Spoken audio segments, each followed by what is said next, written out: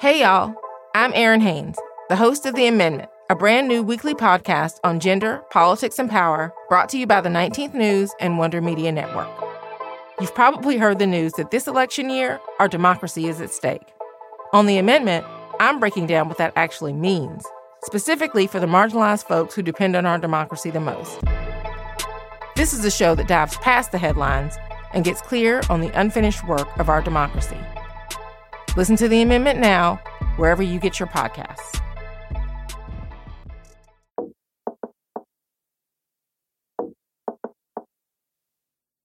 Take a second to think about all the people you know. The friends, family, partners, coworkers, mentors, etc. Now think about all the people that they know. And then all the people that those people know. It all forms a bustling, complicated, interconnected web. Welcome to the season finale of Web of Women, the show that dives into the identities and relationships that form who we are as individuals and communities. I'm your host, Jenny Kaplan, and I'm the co-founder and CEO of Wonder Media Network. I can't believe it's that time. This experiment of a show is coming to a close. I decided to start the web to explore the connections between people. I wanted to spur the kinds of conversations that we don't have enough about politics, gender, identity, religion, and more. I started the season off by talking to 4 women I know from different parts of my life. For episode 4, I interviewed a new connection, Dinora Getachew, New York City Executive Director of Generation Citizen. She told me about how she's a democracy ninja. Then, each of the women I interviewed picked someone from her life to talk to. So, in episode 8, Dinora talked to her friend, Glinda Carr, co-founder of Higher Heights. Now, we're extending the interview chains one step further. It's Glinda's turn to pick someone from her life to bring into the conversation. I am Glinda Carr, the co-founder of Higher Heights for America, and I'm so excited to join the Wonder Media Network and for an amazing conversation with a great friend and colleague and sorority sister. What you will find out in this conversation is full circles. The full circle ability for you to connect with like-minded people in your life who come in and out of your life exactly when they're supposed to. That's right. And so I love how she's already jumping in with the amen corner. So we're going to spend some time today talking to Michelle Jawando, who I think is one of the amazing legal minds in this country. You'll hear a little bit about her journey today, about her juggling balanced life. I am connecting today live from Brooklyn, New York, in our office here in Higher Heights. Yay. Well, thank you, sis. It is always great to spend any bit of time with you. And the reason I say that is I truly think that God has blessed me with having you as a sister friend, as a soror. And I think of you and I try to praise you as much as I can because I'm so into us praising each other. Is really one of the leaders of our generation, someone who does the work in the front and in the back. And she does everything all the time. And so I really want to honor her today. And I'm super excited. I'm coming from Silver Spring, New York. Here you go. Silver Spring, Maryland. But I'm from New York. But I am here in Silver Spring now with my husband and my 4 kids, one of which is a newborn, and one of them are sick, which means we're all sick. But it is great to be with my sister friend here today.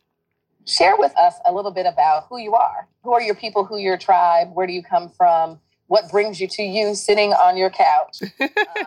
So, I really trace so much of who I am to one of the matriarchs of my family, Lois Brown Evans. So my mother's side, she is a 4th generation New Yorker by way of Brooklyn and Queens.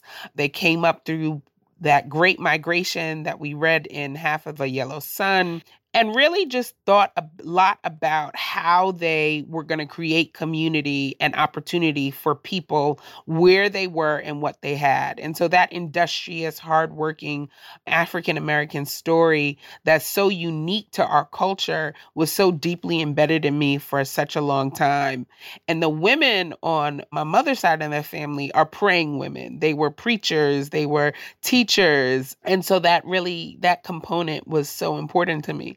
On the other side, on my father's side, we are immigrants from Bermuda and Jamaica. My grandparents met in London. My grandfather from Jamaica, my grandmother from Bermuda, and came over to the great borough of Brooklyn and then ended up landing in Queens. And so I had this really rich history growing up of spending summers in Bermuda and summers in Jamaica, learning about my family history. Our family matriarch of our family was Lois Brown Evans, who was the first woman and the first Black woman on the island of Bermuda to become a lawyer. And so because of that, she was later knighted by the Queen of England. She became someone that was the leader of the civil rights movement for that time.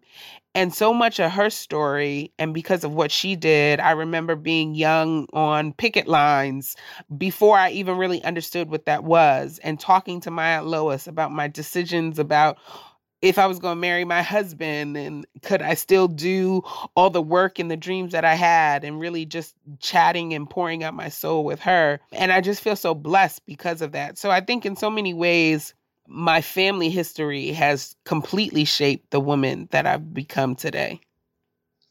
That is our first kind of circle moment, right? So I, as you know, am also a Jamaican American. And so the experience of having a very active father who, I call it by day, he was, the executive director of the West Indian Foundation in Connecticut. And my mother, who is obviously deeply rooted in generations of African Americans here in the United States. That's touch point one of why Michelle and I think, connect. And so share a little bit about your career path. How did you get to DC? How did you get to the Capitol? And tell us a little bit about that journey.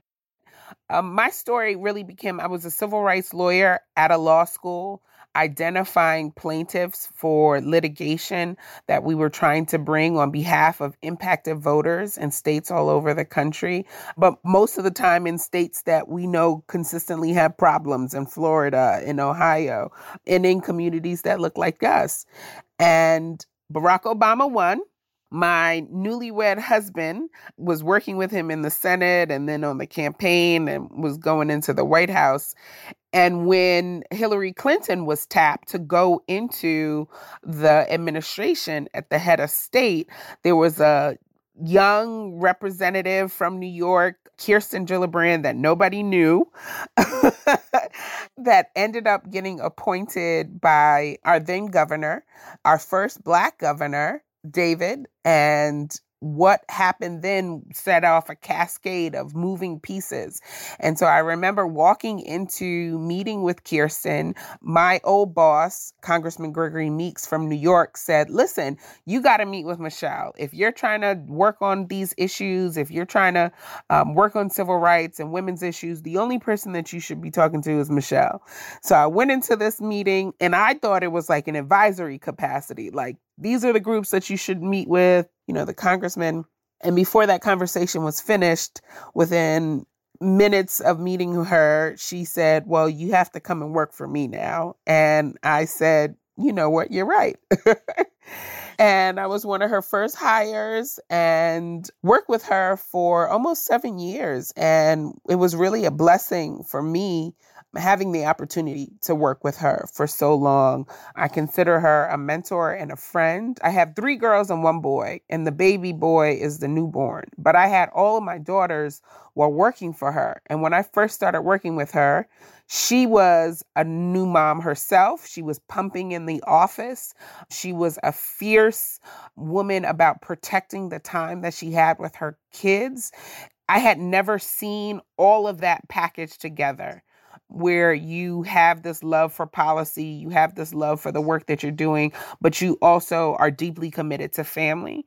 And that was something that I knew that I wanted to emulate for myself. And it was exciting to be a part of an office that let me work on things like Don't Ask, Don't Tell and paid family leave. And I really was able to lead the charge in developing all of her policy around rape and sexual assault in military and college campuses. And just having the opportunity to grow in the Senate, which is, it's aggressively white is the only way I can describe it. There's very few meetings where there were other people that looked like me, that had the same texture of hair like me, that were my same gender. That rarely happened. And so to be in a place and to be in such a senior leadership role working for her and having that confidence was a great step for me. And I really appreciate and loved every moment of it. I know you left the senator's office to go over and lead some important work at the Center for American Progress. Share a little bit about that and then your decision to move into the private sector and how you feel that your background helps to shape corporate policy in a way that affects our communities. Well, I think there's one thing that is a consistent through line for me wherever I go. It is, how are my values impacting the work that I'm doing? And so I can always trace back that core for me because that is so important. And I think that's probably one of the reasons why we're friends, because our work is such a representation of who we are. So it's hard to imagine me being in any space where I didn't feel like I could be who I was and I could represent my community in the work that I feel is so important. And so when I left the Senate, I had the opportunity to go and work for another badass woman, Neera Tanden, who was president at the Center for American Progress. And I went and served as her vice president of our legal progress team, really looking at how courts are impacting every facet of our lives in ways that we don't even quite understand. And the Trump administration has spent so much time impacting so many ways of the judiciary that I think for the first time, people really have a public consciousness about the judiciary, even in a way that I don't think was as apparent with Obama. It's really fascinating to kind of see that juxtaposition between those two moments. So leading kind of our courts work, our voting, kind of civil rights, working with an amazing dynamic group of women for our women's project and our women's team there, through a mutual mentor of both Glenda and I, Jocelyn Fry, and her leadership around women's issues and labor economic issues for years and decades. And just really having the opportunity again to continue to grow and develop my voice, to write and to publish, to be a talking head, to host a podcast, to really even push myself out the bounds of what I thought I could do. And I love that. I love being a little scared at work, right? And doing something new. And talking about being a little scared, jumping into the tech world and going to Google. And I was just kind of minding my business. This is what I tell people. It's so important to have good relationships with a lot of different people, because I had former Republican colleagues who said, hey, I think you might enjoy, we're really trying to push the boundaries of who we are in the tech community and really reassert those founding principles and our values that we thought were really important at the founding. And how do we develop those relationships to both represent that, and how do we continue to assert that? I kind of took that as a challenge and an opportunity for someone like me to be visible again in a senior role at a tech company, to be at the forefront of the intersection of things that I've loved my whole life. I've always loved science fiction and Star Wars, and the ability to meld that with my civic activism and my beliefs seemed like it was like a match made in heaven. So that's my newest adventure for right now. And I still get the butterflies. So I think that that's a good sign. That definitely is a good sign. Like when you are excited about getting up and taking your mission into whatever organization that you're currently in, is something that is fulfilling, I think, as professionals. Yeah. You've mostly obviously worked at the intersection of race and gender over your career, and you come from a politically active family. So When was the first time that you were aware of gender and how gender could affect or has affected your career path? They're all great questions. That's why I love you. But it's so funny. I definitely can remember clearly the first time I was racially made aware of my difference of being Black. That was like at 7 years old. I was camping. I just thought Black people went camping. I didn't know that was not a thing that a lot of Black people did. And I remember this little boy calling me a nigger, and I had to like school him on Dr. Martin Luther King and Ida B. Wells. And I just thought it was just what was normal. But I don't really remember my moment when the lens of my gender really hit me that young. It wasn't until I got to college. I am a proud HBCU alum of the greatest HU, Hampton University. That's for all the Howard people listening, especially, but for my Hampton family. And I remember being on campus and having a conversation about sexual assault. And for the first time, felt a little bit ashamed about this cloak of womanhood, right? And like the burden that came with it. And it was a really eye-opening experience because I have a very non-gender constricting father, right? He would take me with him wherever he went. And that was just the type of dad that I had. And so I didn't feel those constraints growing up. It wasn't until I was in this situation where you're socialized to say, hey, you're supposed to do this and you're supposed to do that in college where I really felt for the first time being aware of my gender in a way that could be a negative. Thinking about sexual assault, thinking about experiences, and then recognizing that there was also something I could do. So at that moment, I then organized one of the first Take Back the Night rallies at an HBCU at Hampton, because that was what I had to figure out how to move this from this moment of realization and understanding and move that along the trajectory to some form of empowerment. But that was a really powerful moment for me and one that I remember, but it was interesting. It didn't hit me until much later in life.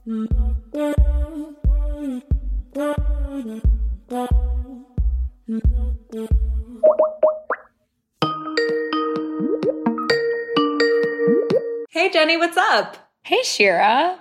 Not much. I'm just working away over here. That's so lovely. I'm curious, how have you used Skype recently? Well, as we grow under Media Network, increasingly we're having conversations with people all over the country. And in order to facilitate those conversations, we have to have a reliable tool to video chat with people from all different kinds of locations.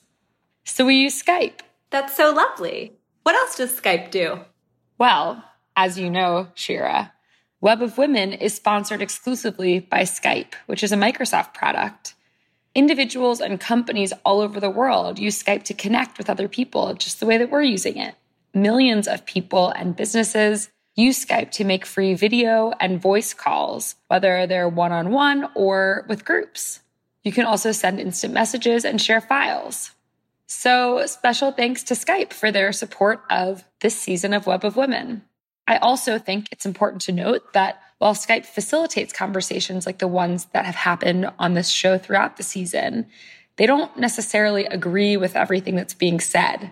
All of the opinions that have been shared belong solely to the people who've expressed them. Let's get back to the show. Bye. Bye. Both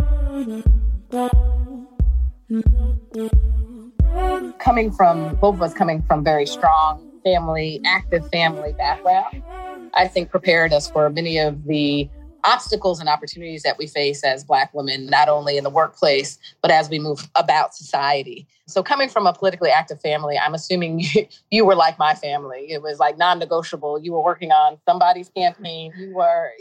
My mother put me in her car when I turned 18 and drove me down to City Hall to register to vote. It was a non-negotiable. How did politics very early affect you as a young woman thinking about a career path?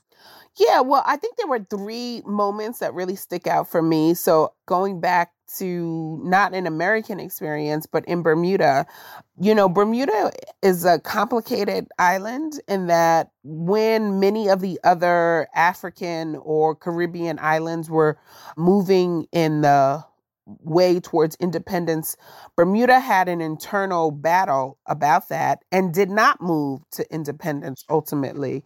But what they did seek to do is at least have some self-governance. And that was my family's mission, right? I mean, their long-term goal would have definitely been independence, but at the beginning, it was like, let's get some basic human rights and dignity. And so I remember going to this march, being 5 with my family and just seeing how many people were excited about this thing around voting, right? And how exciting that was. And so there was this positive attribute that I always ascribed to that moment at 5 when I saw people excited about trying to gain this right to vote, right?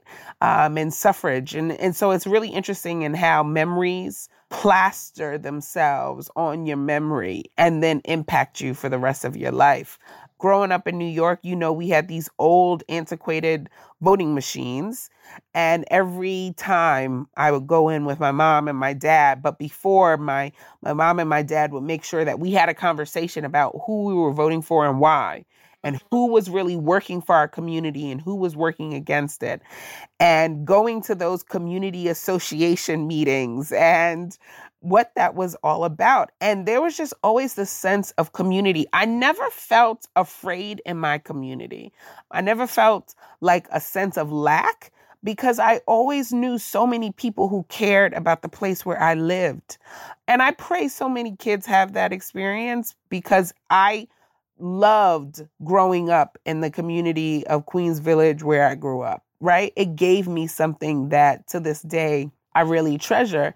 And I think for me, it was why when I went to Hampton, it was just like a no-brainer. I was going to be class president, right? I was like, okay, I just have to do this because then I could work on everything politically that I wanted to do and help to kind of move my community towards further enfranchisement and use our power as a voting bloc in this community of Virginia. Because I knew we could, and I knew we had the power to do so. And that was because of how I was raised. So, I mean, I think voting and just that connection with community has always just been these tenets in my life that I just hold. And, last weekend had my kids out in another parade and talking about voting because that's part of the tradition. The third generation out, knocking on doors.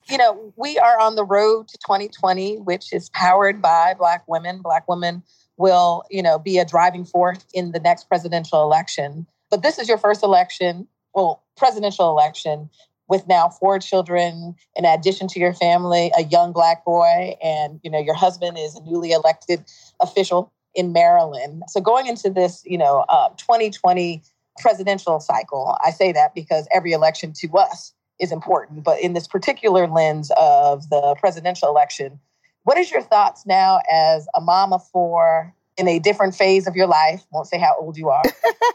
I appreciate that. It's probably also your first election cycle that you haven't actually been working on the inside either of government and or a campaign. How are you looking at this, the next 19 months? How many months are we? Wow, yeah. Whoa, I hadn't even thought about that. You are right. This is like the first time professionally I've been in a separate space. I will say that there are so many of the Democratic candidates that I've been fortunate enough to know or to work with throughout my career that there's an excitement that I have just about the caliber of the talent that we have coming to bear. And it also reminds me that anything is possible and that in every dark situation, there is always a silver lining, because I think that there is this moment of engagement that is a direct result to, I think, for particular communities, a really painful 2 years, right? So I think 2020 for me, the biggest thing that has really changed, I now have a young son. I also now have a husband who's an elected official.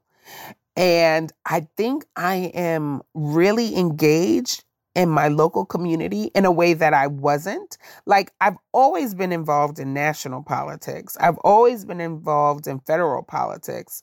But I am like digging in on like road expansion projects in my community, like what's up and what are they doing about this, and talking to my husband about it. It's also really interesting, this vantage of being a wife of an elected official who maybe is pushing boundaries. He's only the second African American ever in the history of the county to be in his position. And how malaise and racism and systemic racism, how it is both a learned behavior, even in progressive places, right? Because it's Silver Spring, Maryland, right? So everything's all good. No, it's not all good. And the variations of the way that racism and ageism and every ism that we can think, how they play themselves out in the policies that we put forward and we say they're okay, are tragic in some ways. And so to see him kind of fighting those fights, and then for us to come home and to strategize and to think through how we're going to handle it, is a real both challenge and an opportunity, but it's also added a different dimension to our marriage, which is really interesting. It's really interesting how that's played out. So for 2020, now really thinking, my daughter always says she's going to be president, my oldest, Aaliyah. So when I told her about Kamala Harris, she was like, wait a minute. So does that mean she could beat me? And I'm like, Aaliyah, there's always space. I said, we do not operate from a place of lack. Somebody's shine doesn't take away from yours. So it's really interesting. So I am going to enjoy watching this, but I really am like digging in locally just because you see them, there's mess. There's so much mess and so much stuff to unpack. But if we can do some of that in our communities locally, I think there's such a power there. I know you're a driven person, but what drives you? What is your current personal mission statement? And I'm going to add to this so you can answer all at the same time. I don't think we're always where we think we are supposed to be. We're where God wants us to be. You know, if you look back at the 12-year-old Michelle, who did you want to be when you grew up? And are you where you thought you were going to be? In some ways, yes. I was always a very goal-oriented person. I knew I was going to be a lawyer. I knew I was going to work in politics. I always said I was going to have 4 kids. I just thought I was going to have 2 girls, 2 boys, and I have 3 girls and 1 boy. But I would say that there are 3 things that stand out for Michelle at 12 versus Michelle in this phase. 1, I don't think we tell our children when you achieve certain things, what to expect. Once you got there, what do you want to do next? Right? Like, so we spend a lot of times about like building your dream and this is your goal. Okay, when you do that, what happens next? Is that okay? Do you stop there? Are you complacent? And so what I've recognized is like, I wanted to be a senior advisor to powerful members of the Congress. Okay, I've done that. I've been a vice president in a think tank. I've done that. So what comes next? I think what I recognize is that my dreams have had to expand with age because I've had to even challenge myself to what was possible. I never thought I would do TV and radio and podcasts and all of that. I didn't even know that was something to aspire for or to think about. And my world was open. And so I think where I am now is I'm trying to expand my dream about what's possible. My second thing is I've always said that part of my legal career was a part of my ministry. And I think at this stage, I also recognize that I want to do more ministry because I just think that there's such a brokenness in so many of particularly of our girls, that I want to just pour and heal. And I just feel that so deeply.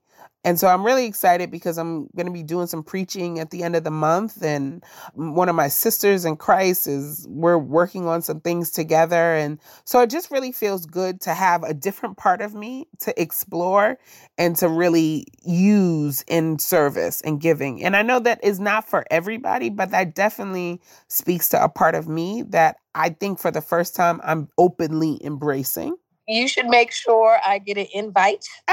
Here you go. My brother Kurt, that has recently come out with a new single, and it's something that I've been carrying with. I'm obsessed with the song. It's called Bless Somebody Else. It's a tribute to his business partner who passed away 4 years ago. And there's a piece in the song that says that I believe you embody this. So the song talks about blessing somebody else. So you've obviously been a blessing in my life, but it also talks about inspiring somebody else. And I think that is who you are, and that's the journey you're on, and it is something you're doing professionally and now, as you shared, personally. And so our time is closing to an end. This always happens, y'all, when we get together. Like, we could do this for hours, and we have. So yeah, we could go on and on. That's right. But Denora challenged me to think of somebody I wanted to interview, and I literally thought about you during our recording. And I know you're busy, spending I think your last month at home with the little Yes, my last month of maternity leave.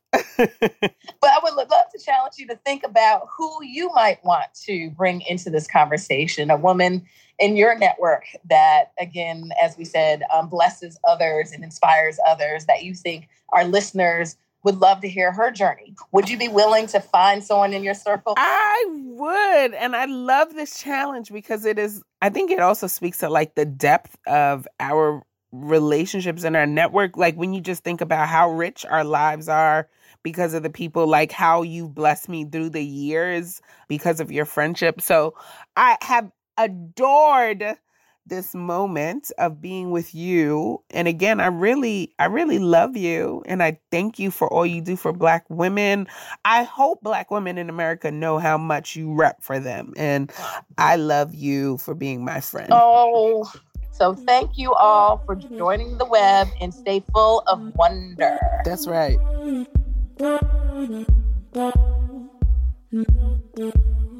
Thank you for listening to this episode of Web of Women. It's been an incredible experience. I learned that my web is filled with storytellers and women seeking to find common ground with opposing viewpoints. In some ways, my web of connections is diverse. In other ways, not so much.